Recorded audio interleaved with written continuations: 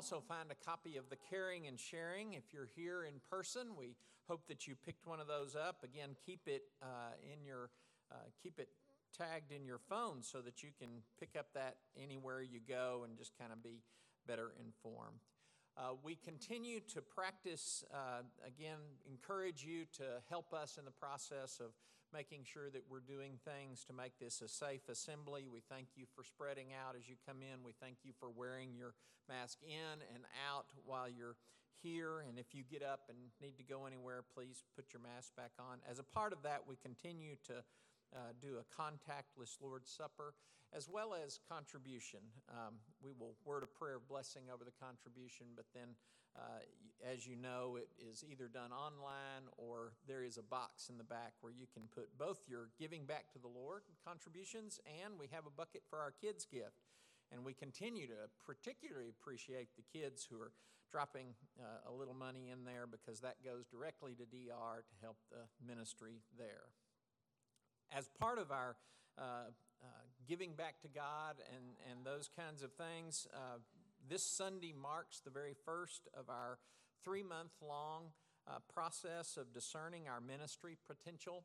If you're not familiar with that process, very quickly, we set our budget, financially the things that we're going to support based on your giving, and only your giving from January through March. That tells us what we're going to be able to do. That tells us your support of our ministries. And so I would ask for you to be praying about your giving. Again, so many of us have now gone to online giving, and we don't necessarily keep track of it week in, week out. It may be that you need to check that and be sure that that's where you want it to be. And so we can get an accurate picture of what our potential for doing ministry, funding ministries, will be. As the book of Psalms end, Psalm 146 through 150 seem to kind of be molded together, each with a separate voice, but tied together in their final form, the form that we have, in a way to kind of be a whole. We're going to read through a slide from each of those Psalms this morning as we begin. Won't you please stand? You'll hear and experience and speak a common theme throughout them all. Praise the Lord. Praise the Lord, O my soul. I will praise the Lord as long as I live. I will sing praises to my God all my life long. Praise the Lord. How good it is to sing praises to our God, for he is gracious, and of song of praise is fitting. Praise the Lord. Praise the Lord from the heavens. Praise him in the highest. Praise him, all his angels. Praise him, all his host. Praise the Lord. Sing to the Lord a new song, his praise in the assembly of the faithful. Let Israel be glad in its maker. Let the children of Zion rejoice in their King. Praise the Lord. Praise God in his sanctuary. Praise him in his mighty firmament. Praise him for his mighty deeds. Praise him according to his surpassing greatness.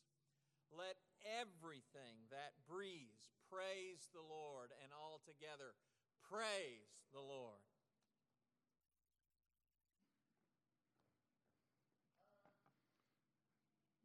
Who breaks the power of sin and darkness, whose love is mighty and so much stronger, the King of glory, the King above all kings,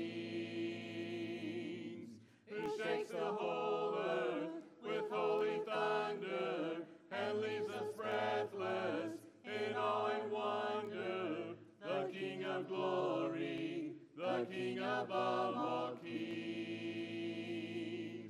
This is amazing grace.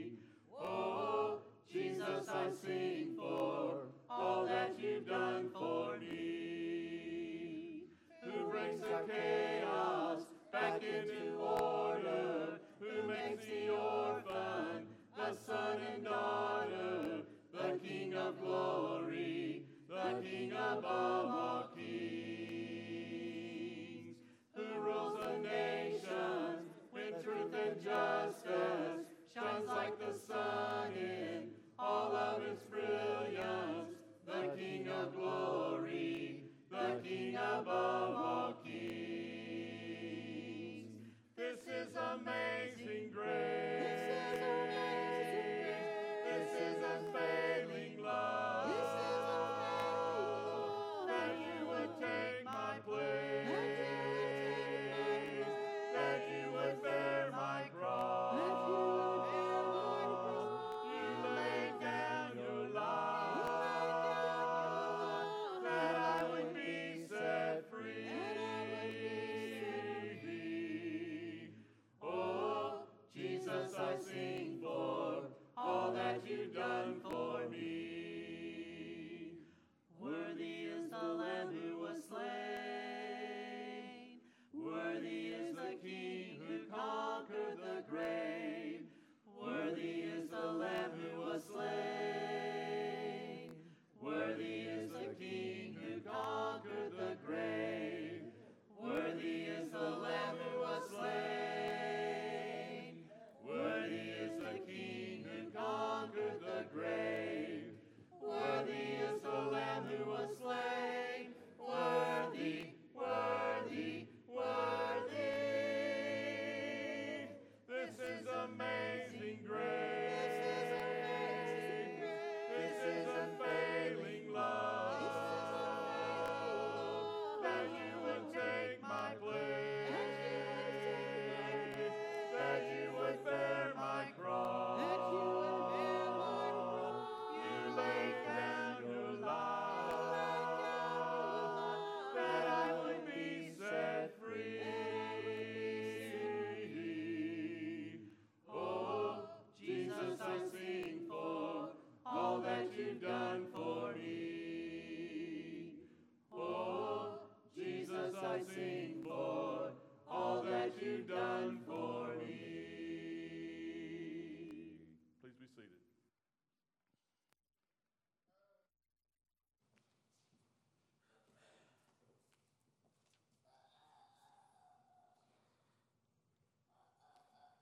You join me in prayer this morning. Dear God, we thank you for this day. We thank you for the way that you have blessed us. We thank you for the opportunity to come and gather with us, with each other this morning. Lord, we ask that you would bless our time together. Lord, we thank you for the seasons and the changes that come through our life that refresh our life and keep it from just being one day after another. At this time, we thank you for the new year. Even though it's kind of arbitrary when we mark it, it just gives us a sense of renewal and recommitment. And most of us have plans for the coming year and things we want to do different. Lord, thank you for that pattern that you've created in the world where things renew and restart. Lord, help us to use this time and this feeling of restarting to renew our focus on you, to renew our commitment to you, to develop good habits, to help us live the lives that we should. Lord, we ask that you would increase our influence in the world and you would help us to be a model to those who may be looking to us. Lord, we thank you for the ministries that we support. Lord, this month we are particularly mindful of a ministry of renewal of the Pregnancy Health Center and the way that they help parents prepare to be good parents for children and the joy that brings and the hope that brings for our future whenever we're around newborns and young children. Lord, we thank you for that ministry and the way that they equip and prepare parents and help them to be even better parents toward those children. We ask that you would continue to support their ministry, help us to do what we can to keep them thriving here in our community. Lord, we thank you for the good news from several on our prayer list on their health. We're thankful for their recoveries. Particularly, we thank you for Bernice's improvement in her ability to come back home. We know that that's something that she very much wants to be with her family. Lord, we ask that you would continue to strengthen her and help her in her physical therapy and recovery. Lord, we're thankful that Betty's back home. We ask that you would continue to strengthen her and bless her. Lord, we pray for others who may be suffering in their health, and we ask that you would intervene there and heal them, that you would comfort them in their difficulties, that you will reassure them that you are with them. Lord, we ask that you would again be with us as we worship here this morning, and we pray that it will be uplifting and will be glorious to you. It's in Jesus' name we pray. Amen.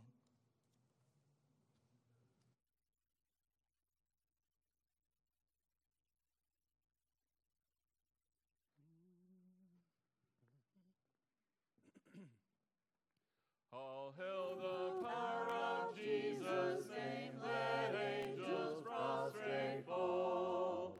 Bring forth the royal diadem and crown him Lord of all. Bring forth the royal diadem and crown him Lord of all. Ye chosen seed of Israel's race, ye ransomed from the fall. Hail him who saves you by his grace, and crown him Lord of all. Hail him who saves you by his grace, and crown him Lord of all. Oh, that with yonder sacred throne we at his feet may fall. We'll join the everlasting song and praise him, Lord of all. We'll join the everlasting song and praise him, Lord of all.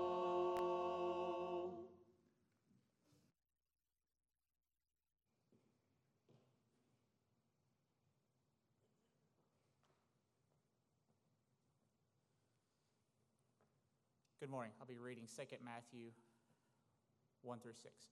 After Jesus was born in Bethlehem in Judah, during the time of King Herod, Magi from the east came to Jerusalem and asked, "Where is the one who has been born King of the Jews?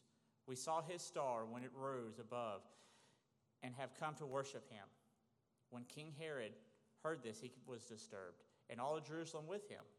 When he had called together all the people's chief priests and the teachers of the law, he asked them, "Where is the Messiah who was to be born in Bethlehem in Judah?" They replied, "For this is what the prophet has written. But you, Bethlehem, in the land of Judah, are by no means least among the rulers of Judah. For out of you will come a ruler who will be my shepherd for my people of Israel." Oh, we're going to 12? When Herod called the Magi secretly and found out from them the exact time of the star had appeared, he sent them to Bethlehem and said, "Go and search carefully for a child. As soon as you find him, report to me, so that I too may go and worship him." After that, they heard the king. They went on their way, and the star that they had seen, when it rose, went ahead of them until it stopped over the place where the child was. When they saw the star, they were overjoyed.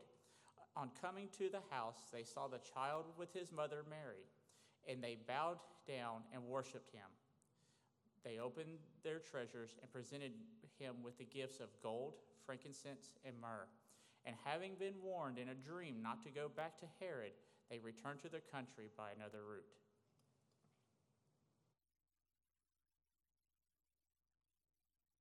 Let's all be standing for the next song. Who has held the ocean in his hand? Who has numbered every grain of sand? Kings and nations tremble at his voice. All creation rises to rejoice. Who has given counsel to the Lord? Who can question any of his words?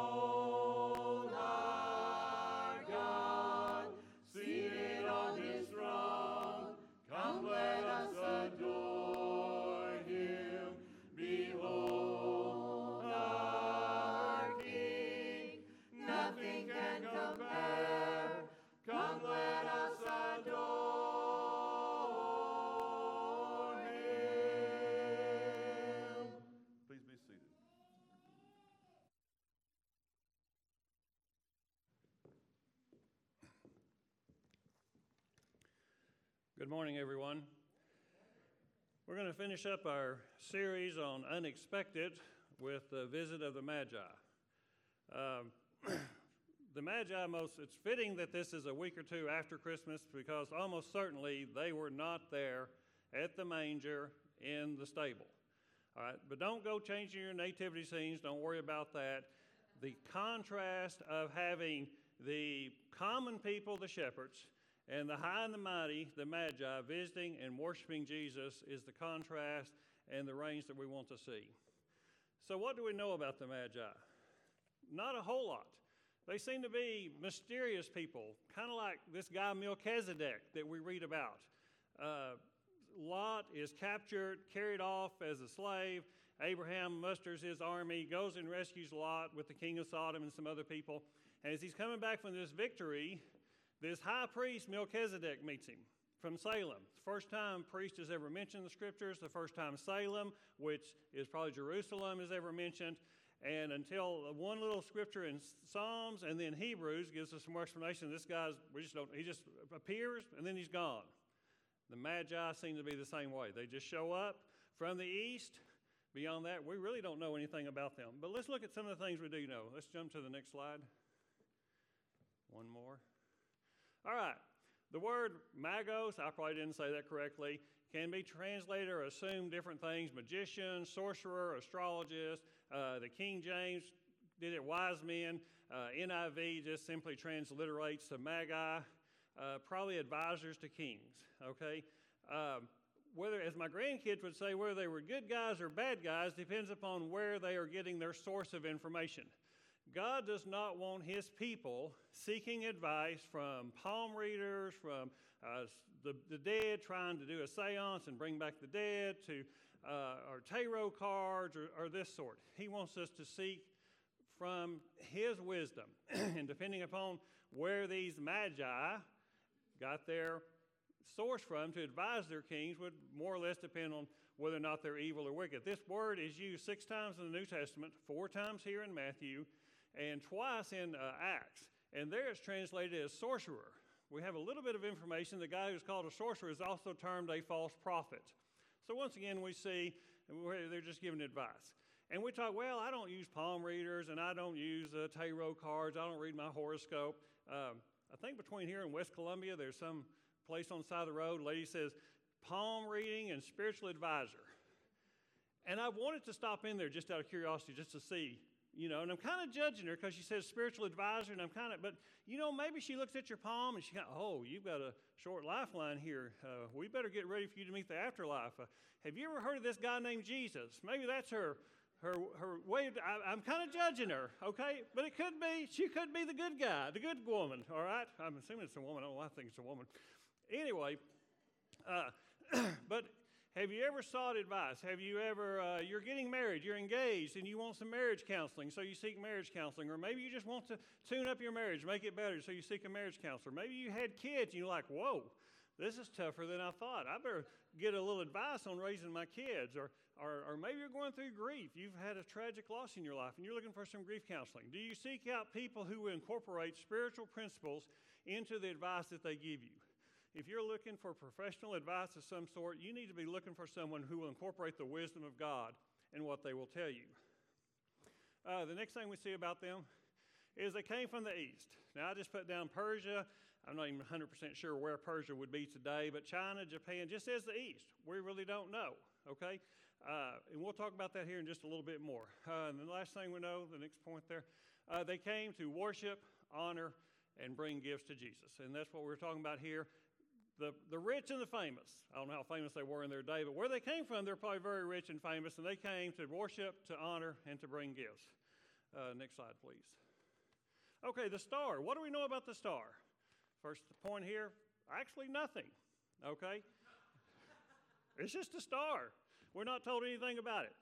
The people this time, if there's any light in the sky, they're probably going to define it, call it a star. Okay, what else are they going to call it?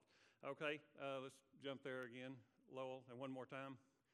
Most likely it is not a normal astrological event, like a comet.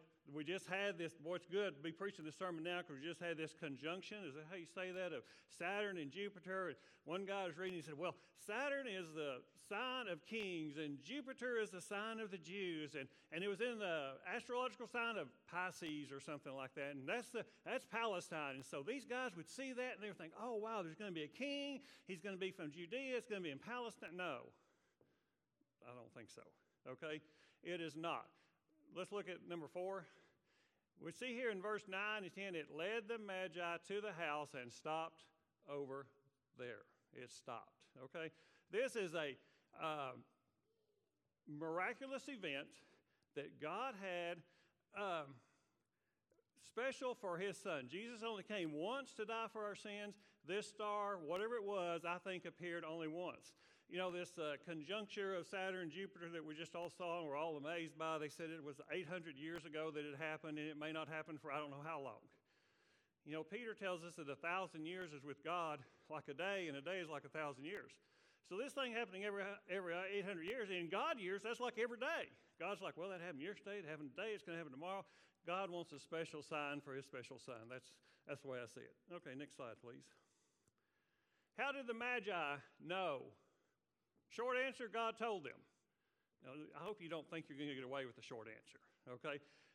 Exactly how we can conjecture. Next point there, we see that he could have told them in a dream. We see in verse 12, he warned them not to go back to Herod in a dream. He could have used a dream. He could have used a vision. He could have used any number of ways. One thing we could look at is he could have sent a prophet to them. Next slide.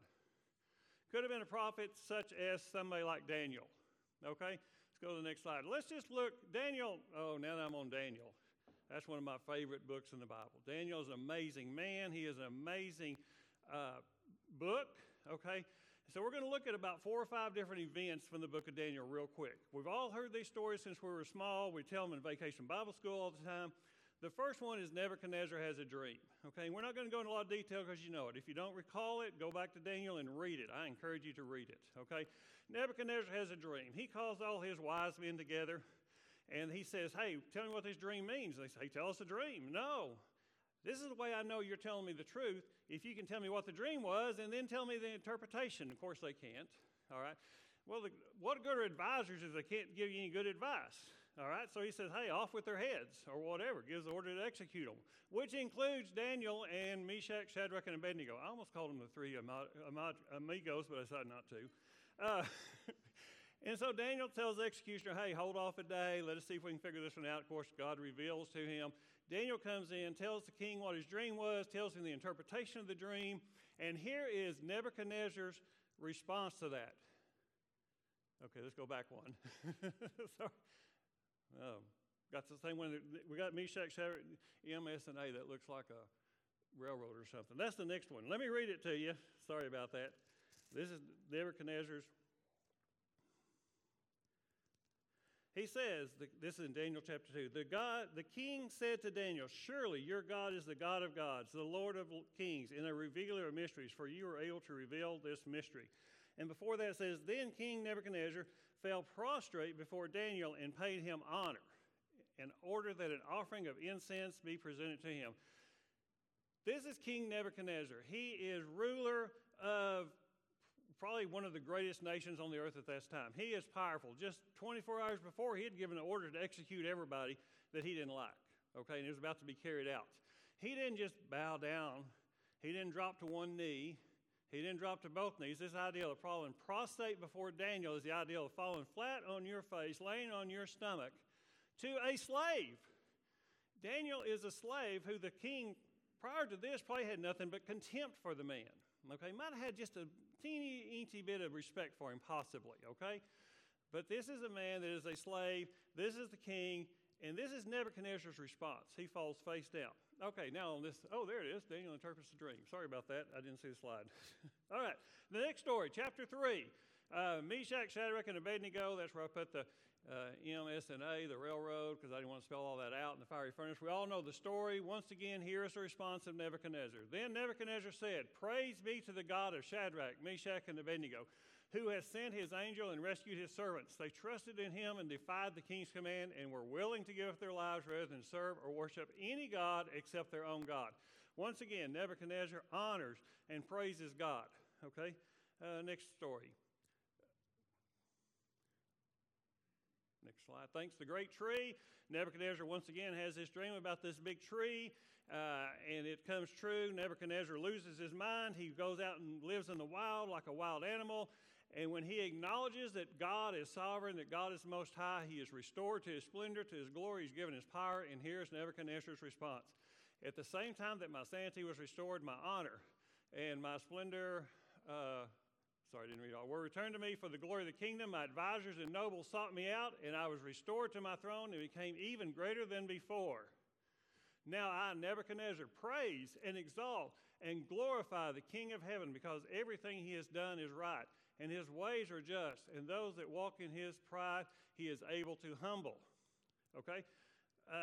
The next chapter is about Belshazzar, the writing on the wall. Belshazzar and his nobles, they're praising the gods of gold, the gods of silver, and this hand comes and writes on the wall, and they call Daniel in there to interpret what's being written. He tells them, King, you're in a heap of trouble, okay? And that's what comes true. Then we'll jump to chapter 5. One more time. This is the last one. I tell you, Daniel's a great book. It's hard to stop. Chapter 6, Daniel in the lion's den. We all know the story very well, okay? And once again, now this is King Darius. Nebuchadnezzar's gone. Belshazzar's gone. King Darius is here. And Daniel in the lion's den. And when God rescues Daniel, here's his response. Then King Darius wrote to all the nations and peoples of every language in all the earth. May you greatly prosper. I issue a decree that in every part of my kingdom, people must fear and reverence the God of Daniel, for he is the living God, and he endures forever. His kingdom will not be destroyed. His dominion will never end. We see these heathen kings, what would we call them? Because of God demonstrating his great power, recognizing that he is the one true and most high God, and issuing these edicts throughout the land.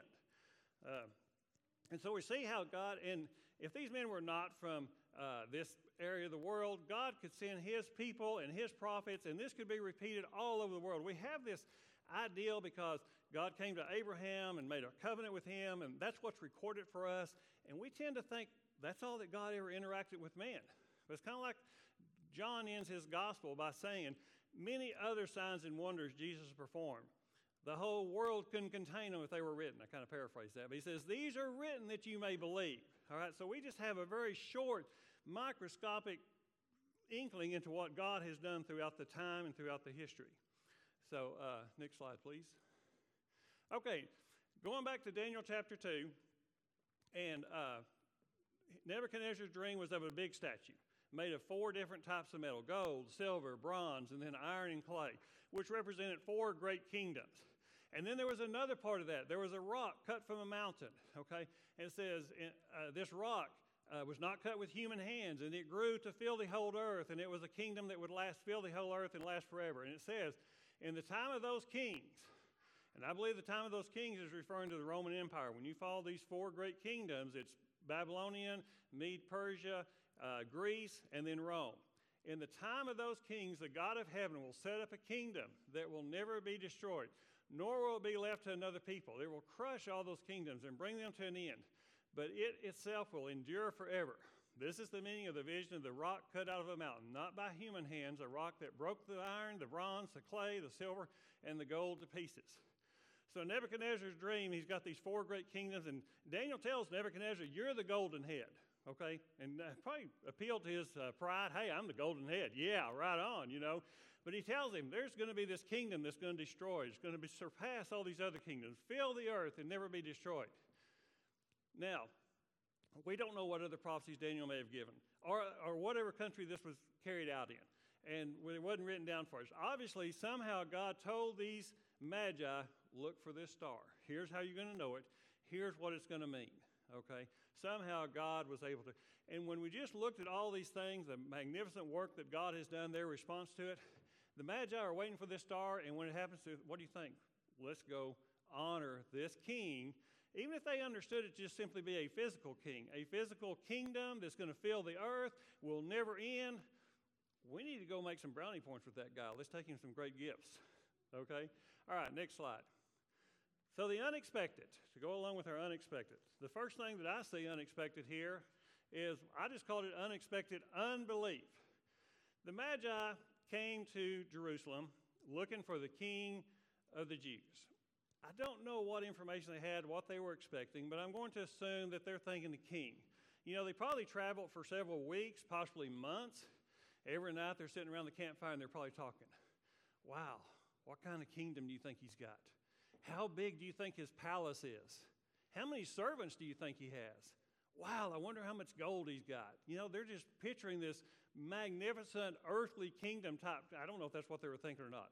But they come to Jerusalem, they're probably expecting, you know, a sign. Jerusalem, home of King of the Jews. You know, every city that has a famous person, you go to Alvin, it's got a sign, home of Nolan Ryan. You'll see that everywhere, you know. But if nothing else, they go in there. They did not initially go to Herod. They just started asking around, where do we find he that's King of the Jews? And you know what they found? People blank stares. What are you talking about? What do you mean? I mean, these guys are probably getting concerned they're in the wrong place. And the verse here, let me jump there. Well, I think it's verse 10, which talks about that Herod was troubled. It wasn't verse 10 earlier than that, but Herod was troubled and all Jerusalem with him. Now, why were they troubled? I would have expected the Jerusalem. Now, Herod doesn't surprise me. Of course, he's troubled. But I would expect the Jews to say, Herod was troubled and all the Jews were rejoicing. All the Jews were abuzz with excitement. All the Jews were, you know, what other term would we use? But it says they were troubled. Why were they troubled? This star, it seems that the Magi saw the star, they interpreted what it meant, they headed on the journey, and it disappeared. And then it reappeared. We see in verse 10, it talks about reappearing. These guys are probably thinking, wow, we're in the wrong place. We misread something. We took a right when we should have taken a left. We need to retrace these steps. Because it talks about they left Herod after Herod tells them, hey, you know, when you find this guy, come back and tell me where he is. It says they saw the star and they greatly rejoiced.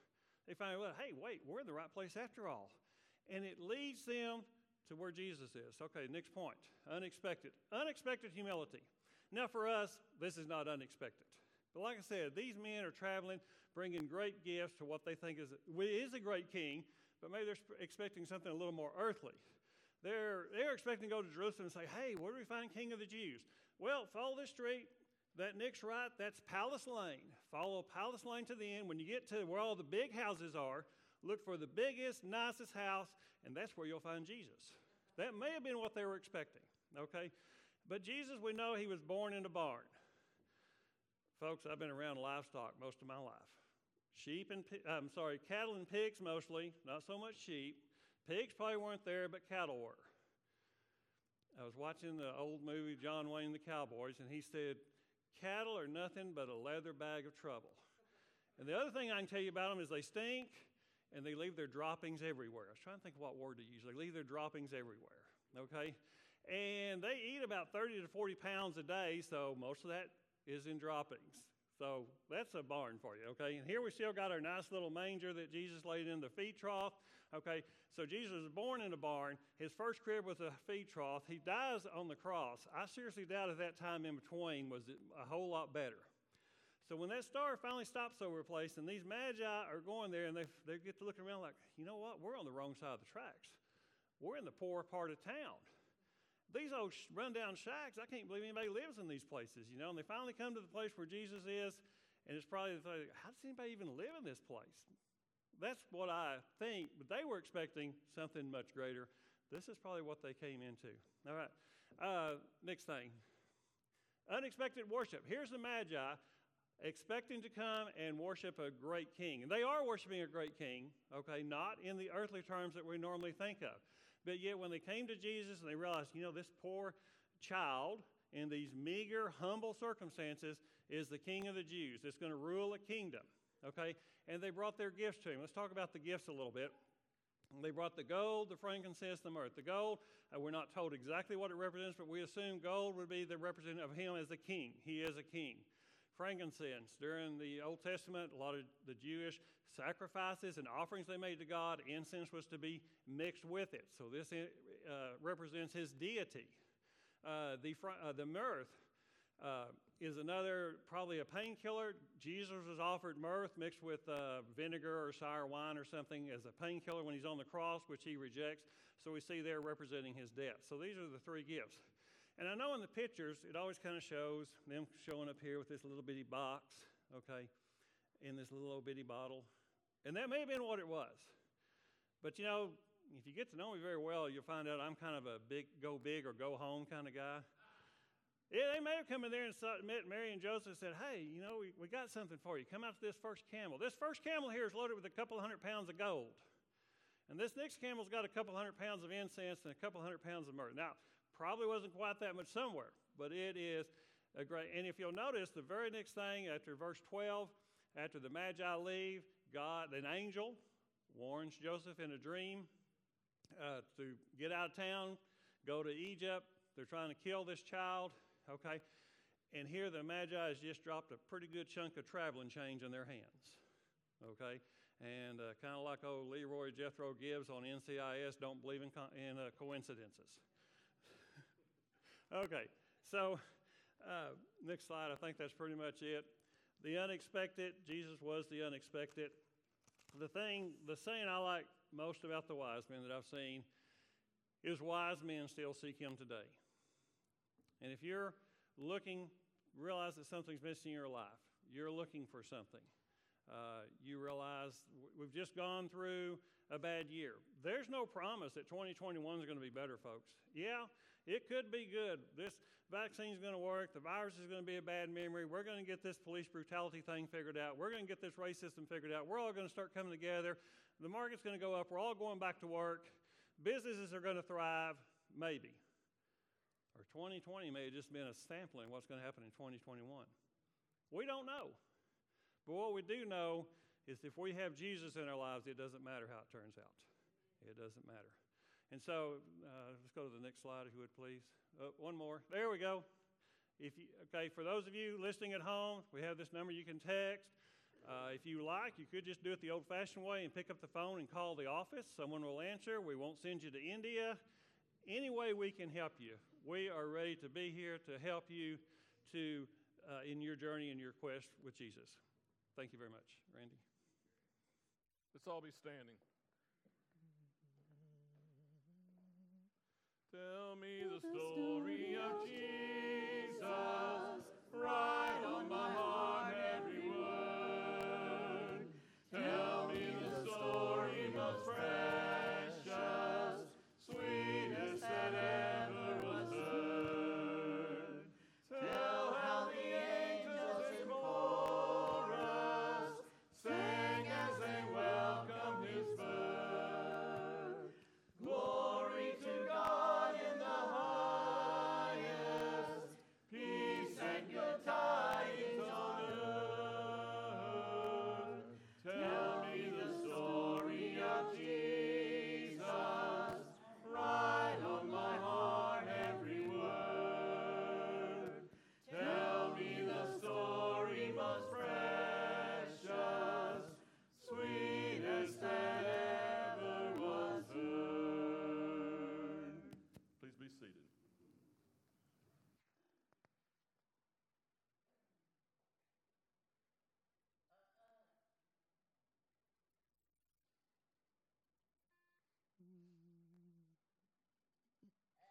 Why did my Savior come to earth and to the humble go? Why did he choose a lowly birth?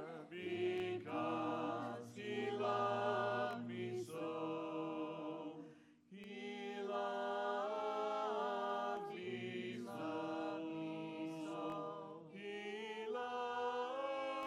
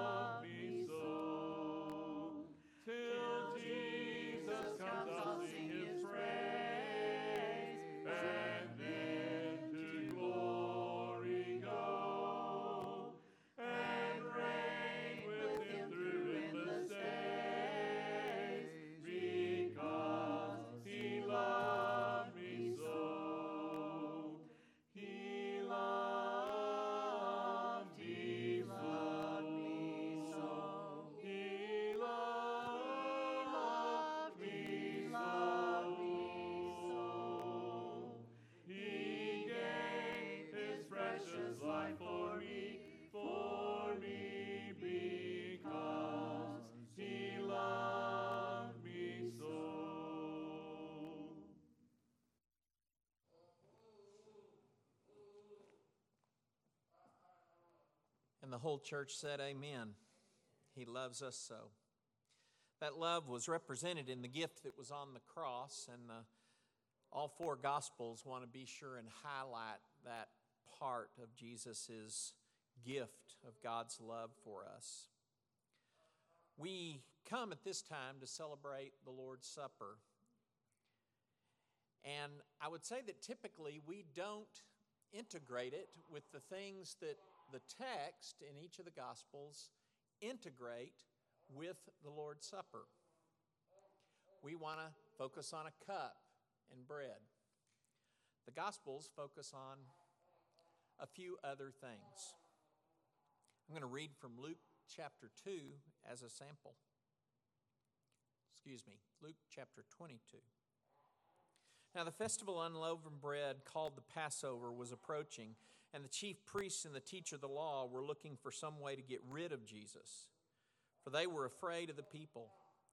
Then Satan entered Judas, called Iscariot, one of the 12.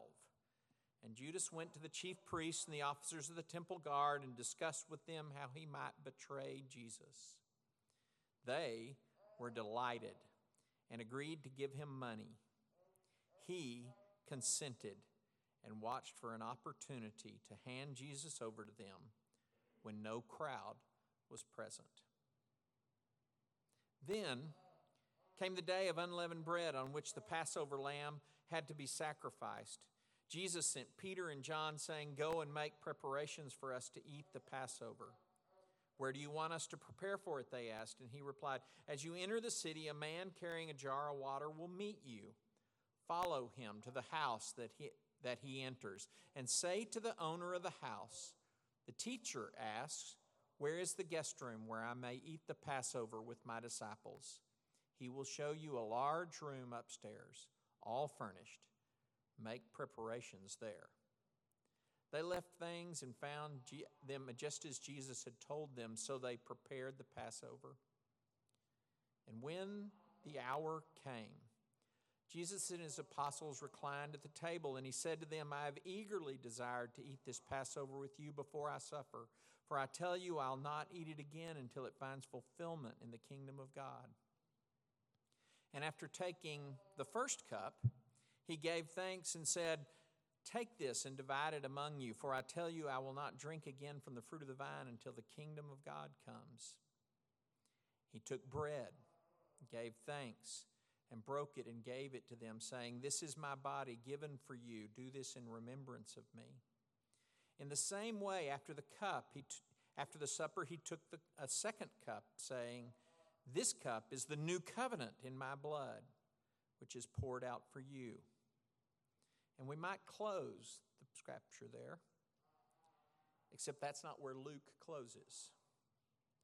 "But the hand of him who is going to betray me is with mine on the table." The Lord's Supper is bracketed by Judas's agreeing to betray, and Jesus is revealing that the betrayer is at the table with him. We've just read this incredible story of the wise men, and Jerry has explained to you their faith in coming with gifts and to worship. But they're contrasted with a man named Herod, who simply wants to overpower this new child. And since he can't find the child, he will kill all the children in Bethlehem, all the sons in Bethlehem. Betrayal and the Lord's Supper. Yes, it's probably at least worth saying that to talk about betrayal associated with the Passover might indicate in the past how the people have betrayed what God did for them in saving them from Egypt. And yes, Luke and Matthew and Mark and John want to all tell us historically the betrayer sat at the table. But maybe when they wrote the gospel, they wanted to be sure and look forward. Here is the bread. Here is the cup. Will you take it not only into you, but will it fill you in a way that changes your life into what God wants it to be? Or will you join with evil Israel, unfaithful Israel, join with Herod, join with Judas, and say, thank you for the gift. I'll just do whatever I want to do. The gift of Christ is the greatest thing that God could ever give us. May this time of remembering that gift cause us to live lives that say thank you.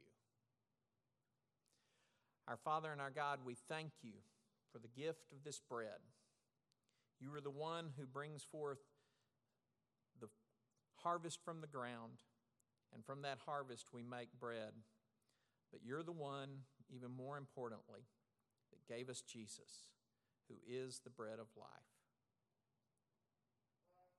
We give you thanks for Jesus. And we all say,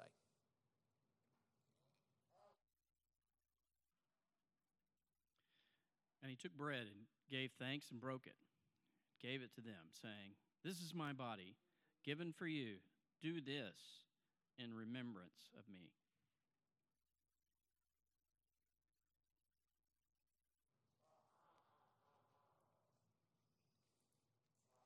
join me in prayer. Our Father and our God, we're overwhelmed with what the blood of Jesus cost and what the blood of Jesus gives. We thank you for being the God who brings forth fruit from the earth, and from that fruit comes your wine. Father, we are even more thankful that you gave us Jesus, who shed his blood, whose blood of the new covenant cleanses us from all sin and drops away from us everything that would hold us back from being what you want us to be. We thank you for the gift of Jesus and his blood. And we all say,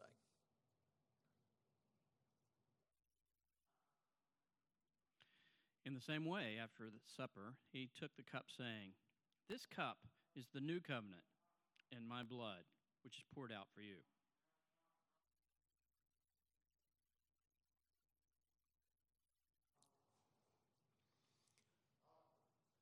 may our financial gifts only be the beginning of what we choose to give to God this year.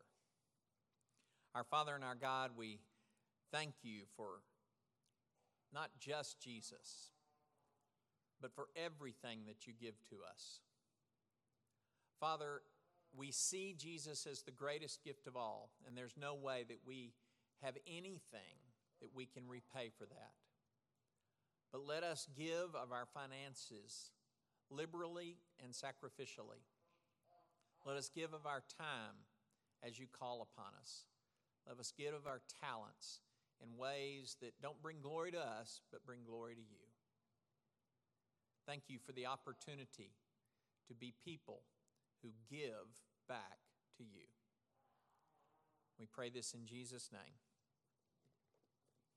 And again, we all say,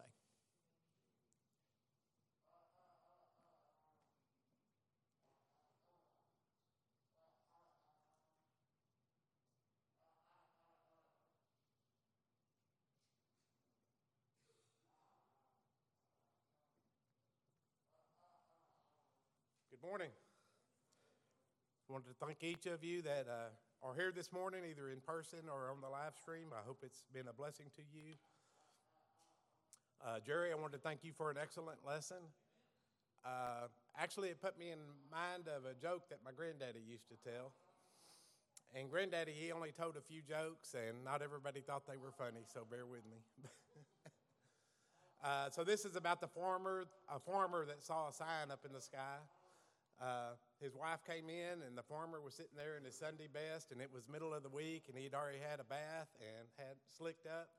And she said, "What is going on?" And he said, "I saw a sign in the sky." And she said, "What did it say?" It said GPC. She said, "GPC, what does that mean?" He says, "Go preach Christ." And I came in and put on my clothes, and I'm about to go out and preach Christ. And she said, "You fool.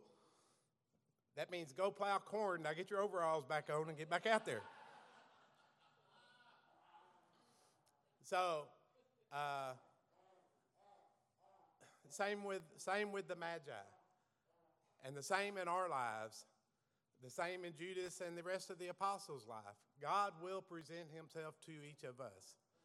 And what we do with that fact is more in what our own decision is. Will we be like the former and go plow corn? Will we be like Judas and betray Jesus, or like the rest of the apostles and go feed his sheep? Will we be like Herod, who sends an army in to kill all the innocents in the village? Or will we be like the Magi, who bow down and worship and present themselves to a king? It's up to us, but I'm telling you, there's a right answer there. Bow down and present yourself to the king when God appears to you. I want to lift up the caring and sharing. You'll see several things in there. One is our budget discerning process. You'll see more explanation about that. The church has been very faithful in 2020, giving pretty much exactly what was budgeted, even though there would have been very valid excuses and reasons probably not to, but the church was right on the money, and all the ministries that were planned were able to continue because of that. God will be calling upon you, presenting himself to you, and placing in your heart what it is that you should be giving in 2021. Be in prayer about that, answer that call, give faithfully according to what God has done, and then we'll set the budget accordingly according to that. There is important work. Whether 2021 is a banner year or a continuation of 2020, there is plenty of work to be done in the community in God's service, and we want to be about that work. Also in the caring and sharing, you'll see about the remaining holiday events. We're pulling down the holiday schedule, but we're getting this Wednesday, no gatherings this Wednesday because we're taking a break there so that BISD will be starting back so all the parents can focus on that. We'll pretty much be back to our regular schedule starting next Sunday. But you can see the details in the caring and sharing. Life groups should begin January 17th, so see your life group leader about what's going on there. Also in the caring and sharing, you'll see a blurb, and you'll be hearing a lot more about this, is we're starting a elder discernment. This is a process that we've used and are continuing to use to identify the men that God has designated as elders for this church. The steering committee will start their work this month. The elders will be meeting with them shortly. Be in prayer just about the whole process, and that we're open to the men that God has identified for us for this position. So just join us in prayer on that. I did have one prayer request that's not in the caring and sharing, and that was a friend of the Wunderlichs, Jim Ammons. His mother, Doris, who is 93, fell and broke her hip. And then because she went to the facility for treatment, she now has COVID as well. So they have asked that we actively pray for them. So let's include them in our prayer. If you would, join me in prayer. Father, we just want to humble ourselves before you, Father. We want to thank you that you are our God, that you have made yourself apparent to us, Father. We know we haven't accepted you fully in the way that we should, and we pray that you would empty our hearts more of ourselves, that your Spirit would dwell more in us, and that we would be more accepting of you, that we would be more willing to live our lives according to your plan, Father, that you would be able to use us in your ministry here on this earth. Father, we want to lift up the elder identification process, and we pray that that would go well, that you would use that as a way to show yourself and reveal yourself to this congregation, and that you would bless this congregation through that. Father, we pray that this upcoming year, we would like relief from the pandemic. Father, we would want more of a sense of love and unity in the community. Father, we pray that you would place in our hearts what we need to be doing financially and with our time to bring that about. Father, we pray for health and restoration for our members, for Israel and Audra and Edna and Betty and Dee and Carletta and Allie, Jeff and Raymond, Beth, Drew, Jason and Elise. Father, that's just to name a few, but we pray that you would strengthen each of us, that you would fill us with your Spirit. Father, that we would be physically healed, that we would be physically strong, but Father, more importantly, that you would make us spiritually strong and spiritually healed. Father, this is our continued prayer in the name of Jesus. Amen. If you would, join us in song.